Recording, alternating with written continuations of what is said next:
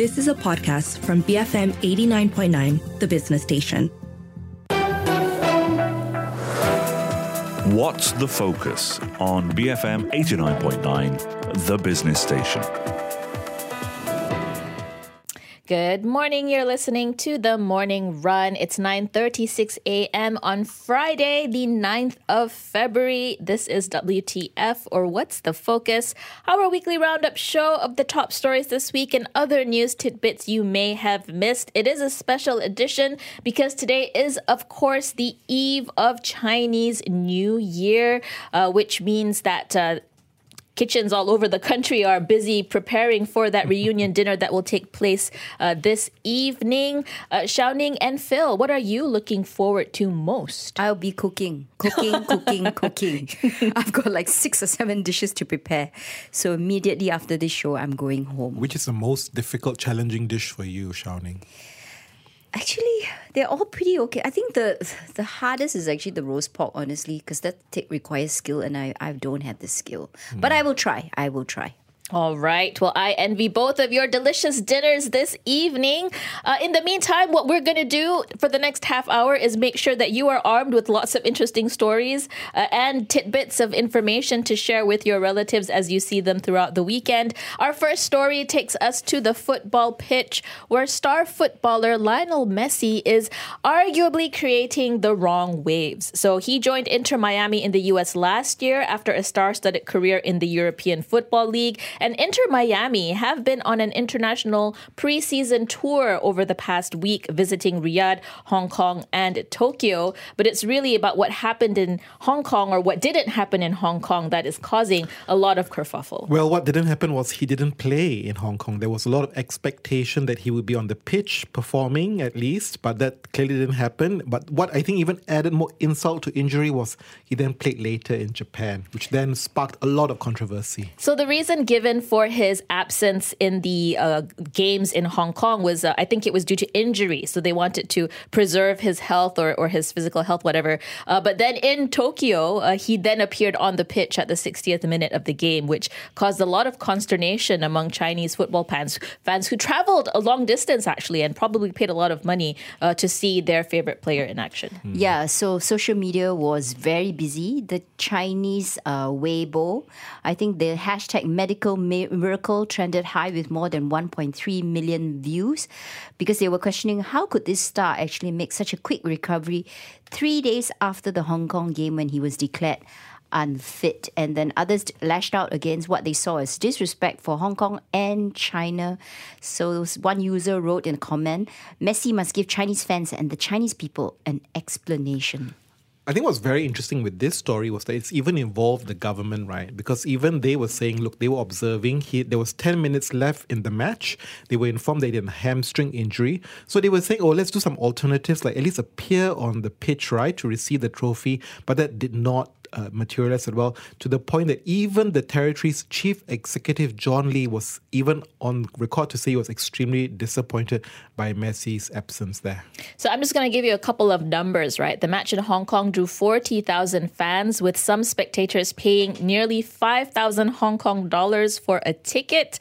And apparently, according to the Global Times, the Consumer Council of Hong Kong received 547 complaints related to Messi's absence, involving a total amount of 3.64 million Hong Kong dollars. Yeah. So interesting, right? Like if you're like a celebrity like myself, right? How important is it to have your presence in China? Because really for Messi, China's such a big market, isn't it? He's got sponsorship from Huawei, Cherry, Tencent, and all the likes, right? So is there also a commercial part? And did he actually have a political element here when he decided not to play? I think that is the speculation that's really causing a lot of consternation among Chinese fans, right? Did Messi not take the field as a rebuke to China or to Hong Kong? Whether that's, to me it sounds a little bit far-fetched, but that is the perception that some Chinese fans have, which points to, I suppose, the potency of geopolitical tensions and sensitivities that are in the region. So every little thing is seen as a snub. And it's seen as a political snub, wider than what it really is, when he could have just really been unfit to play the match. We don't really know. I mean, we're not him. We're not part of the team. We're not the coach. We're not the medical doctors.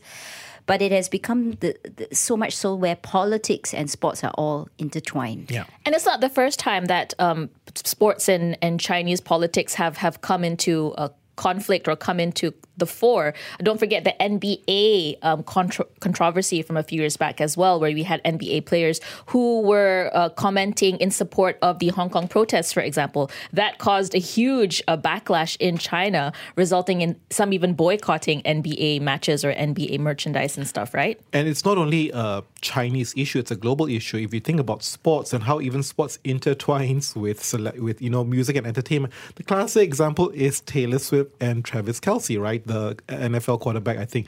And there's so much hype about that partnership, that boyfriend-girlfriend partnership, right?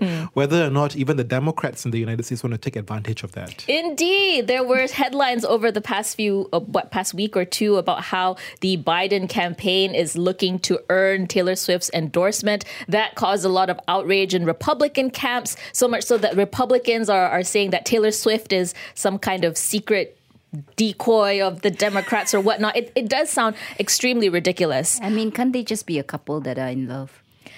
Could be, but am I people the like only, to spice it up. Am I the only dreamer out there, Yeah, or the one that doesn't think too much into relationships? I think when you're backed by a multi-billion-dollar industry, I guess those it's easy to be a bit jaded about these types of things, right? But I think just another thing I wanted to flag about Taylor Swift and just the juggernaut that she has, the fact that she's also seeing backlash from some of her fans because of her silence on geopolitical issues like the war in Gaza. She's been noticeably silent, and I think that is causing consternation among a group of her fans. And whether that will see broader repercussions is something that I'm going to be watching pretty closely. Yeah, well, just a fun fact. One of our listeners, Ilham Faisal, actually WhatsApped us to say, actually, Lionel Messi actually did once come to Malaysia, but he refused to play last time when he visited Malaysia due to the status of the playing field then. But that's embarrassing. That is embarrassing for us. Malaysia. Yeah, for us. Yeah. I mean, let's hope that if he were to come again, that wouldn't repeat itself, right? Because, it's not even political. It's really just the physical issue of our infrastructure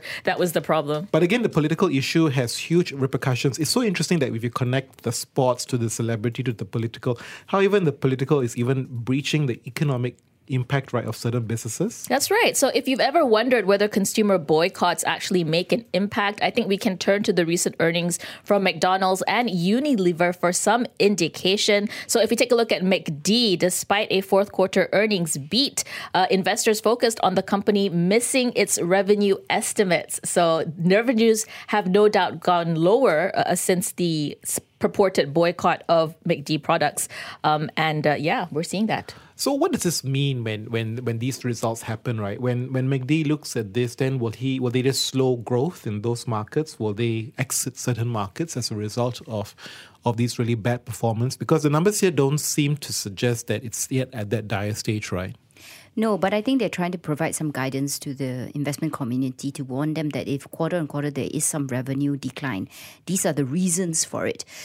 Actually, a lot of these corporates, the reasons why they do this is just to manage expectations so that investors are not surprised. But the point about all this is that these boycotts are really beginning to be seen in terms of the actual revenue numbers for these companies, because certain markets are significant. So let's say for McDonald's, when you talk about the Middle East, and they're including even Indonesia and Malaysia and this, it then becomes a sizable chunk of change.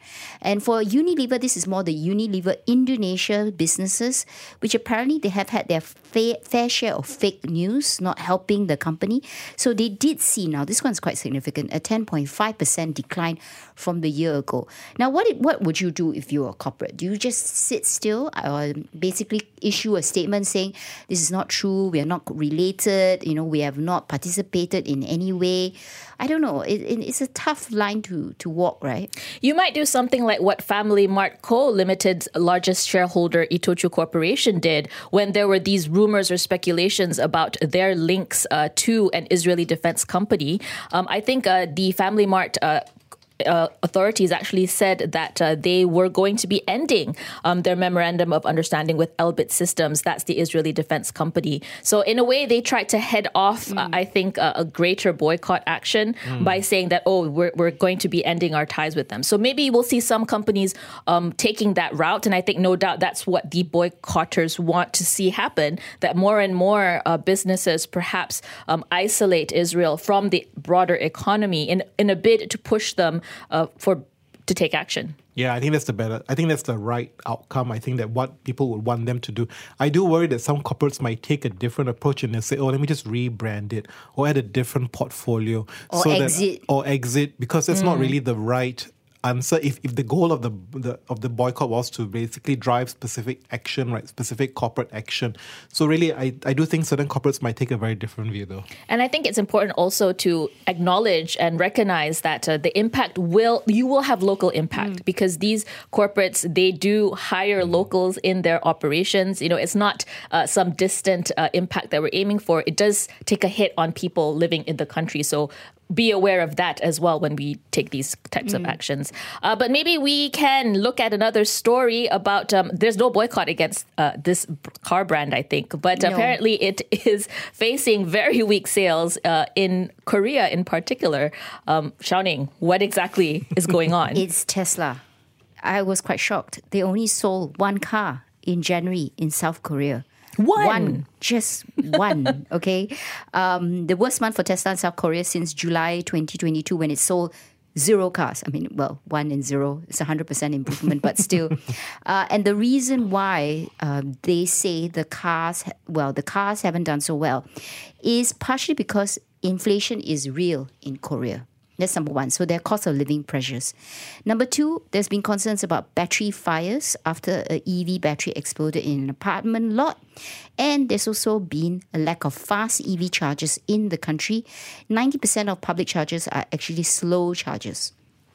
So it's a few things, right? One is the broader economy is not doing well. I don't feel good. I'm not going to spend my money on an expensive imported electric vehicle. Number two, I worry about, is this car going to be safe? And I'm sure these pictures of the car on fire went round like crazy on social media.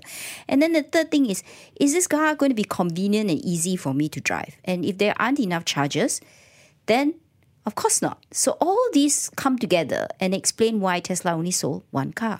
We don't have this information at the moment, but I do wonder whether other EV marques also had the same type of trend. I think in general, Korea's EV sales were affected by strong seasonal swings in demand. Many people reportedly avoid buying vehicles in January because they want to wait for the government's announcement of subsidies. So I'd be curious to see whether other EV marques also saw a drop in sales during January and whether that's going to pick up later on. Well, I heard an anecdotal from an analyst actually saying that in Malaysia, for EVs, it's not the second, it's the third car. So in a household, people don't use the EV as a second car, but a third car. And that's going to slow down penetration here. All right, it's 9:49 a.m. We're going to head into some messages, but we'll come back with more stories from the week on WTF. Stay tuned, BFM 89.9.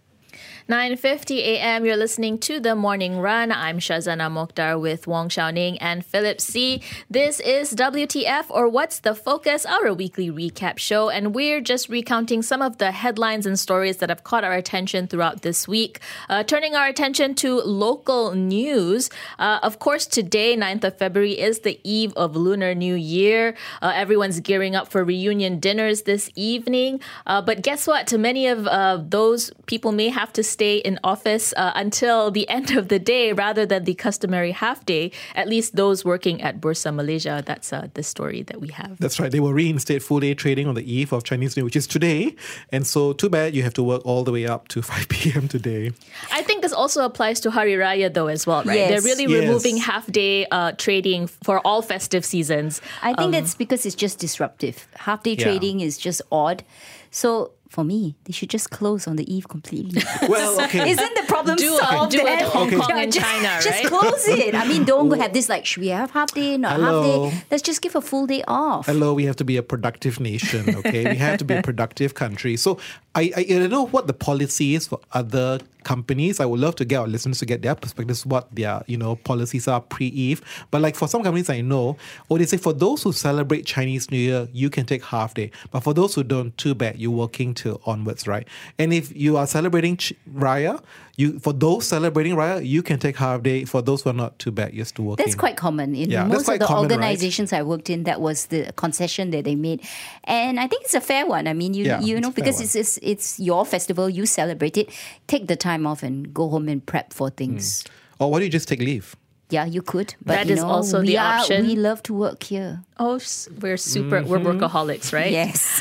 But related to the Chinese New Year celebrations is also news about the toll-free travel. Putrajaya has announced a 2-day toll-free travel. That's February 8th and 9th. So all those people who are on the road beginning yesterday and today will enjoy free travel across the highways. So I have to make an admission. I was really excited when I heard this because in Klang Valley, there have been so many new highways that have opened up recently. So I was like, okay, there was 1 or 2 days where Chinese New Year, I'm just kind of fed up with my family. I wanted to just get out of the house. Mrs. C, did you hear that? C, did you hear that? She doesn't, don't worry about that. I'll send her the podcast later. Sure. Anyway, so I thought, let me try all these new highways since, it's toll-free as well. But that's not the intention, right? These toll-frees aren't for people like me just, gallivanting all around the city. It's for those who are actually needing to commute back to the hometowns. Okay, let's have a little debate. Do you think it's a good idea? It does cost the government money. So for just these 2 days alone, it's going to cost the government 43 million ringgit in terms of actually paying off the toll concessionaires. It's not like the toll concessionaires are giving it to us. It's the government giving it to us. Yeah. So my take is, all for removing it on the proviso, we have good public transport. That the alternatives we offer to our public actually allow us to shift away from cars to public transport. Once you create, a really good rail, bus, public transport infrastructure, then people transition to that. By all means, you don't need the tolls then. Toll-free. I also wonder, so against this backdrop is our whole communication when it comes to the environment. And, whether we want to tell people to use their vehicles less. And we are moving towards eventual removal of petrol subsidies. So for me, it's a messaging that has to be cohesive at the same time. And you're right, public transport does come into this element. So what we want to do is really discourage people like Philip C who are just gallivanting because they just, want to take advantage of the toll-free. But on the other hand, there are Malaysians who do need this subsidy because traveling on highway is not cheap, right? And maybe this is something that the savings is meaningful to them. Indeed. And I guess the discussion of toll-free highways, look, even if we don't pay a toll, somebody will have to bear the cost of maintaining these highways. Yes. If it's not us through the toll payments, it's going to be us through taxpayers' money if those highway structures are under the government. So I think we do need to keep that in mind. Nothing is really free when you think about it. Nothing. So I think that is something. That was ominous. Nothing. Nothing is ever free. I tell you what's not free though. Nice shirts for Chinese New Year. Okay. I mean, I would have hoped you'd have done your Chinese New Year shopping by now, Phil. I am not buying any new shirts this Chinese New Year. I know Madam Wong has bought plenty for this Chinese New Year. Did you just call me Madam Wong? Yes, I did. But you might take a cue from our new style icon, Tony Pua. Yeah, he and his dinosaur shirts, which I have to say are very cute. Very cute, Tony. I wonder who is he referring to? Which dinosaurs is he referring to? Is he referring to political dinosaurs? But the point is, all of y'all who are shopping for Chinese New Year, stay safe, right? And, the point, we also should always remember, drive carefully. Indeed. Don't speed. You'll get there eventually. And no dinosaur shirts. No, I think dinosaur shirts are cool. Well, from all of us at The Morning Run, have a wonderful Chinese New Year. We will see you next week on Tuesday. That's all from WTF What's the Focus? We have the 10 a.m. news bulletin coming up next, and then it's over to Enterprise, BFM 89.9. You have been listening to a podcast from BFM 89.9, the business station. For more stories of the same kind, download the BFM app.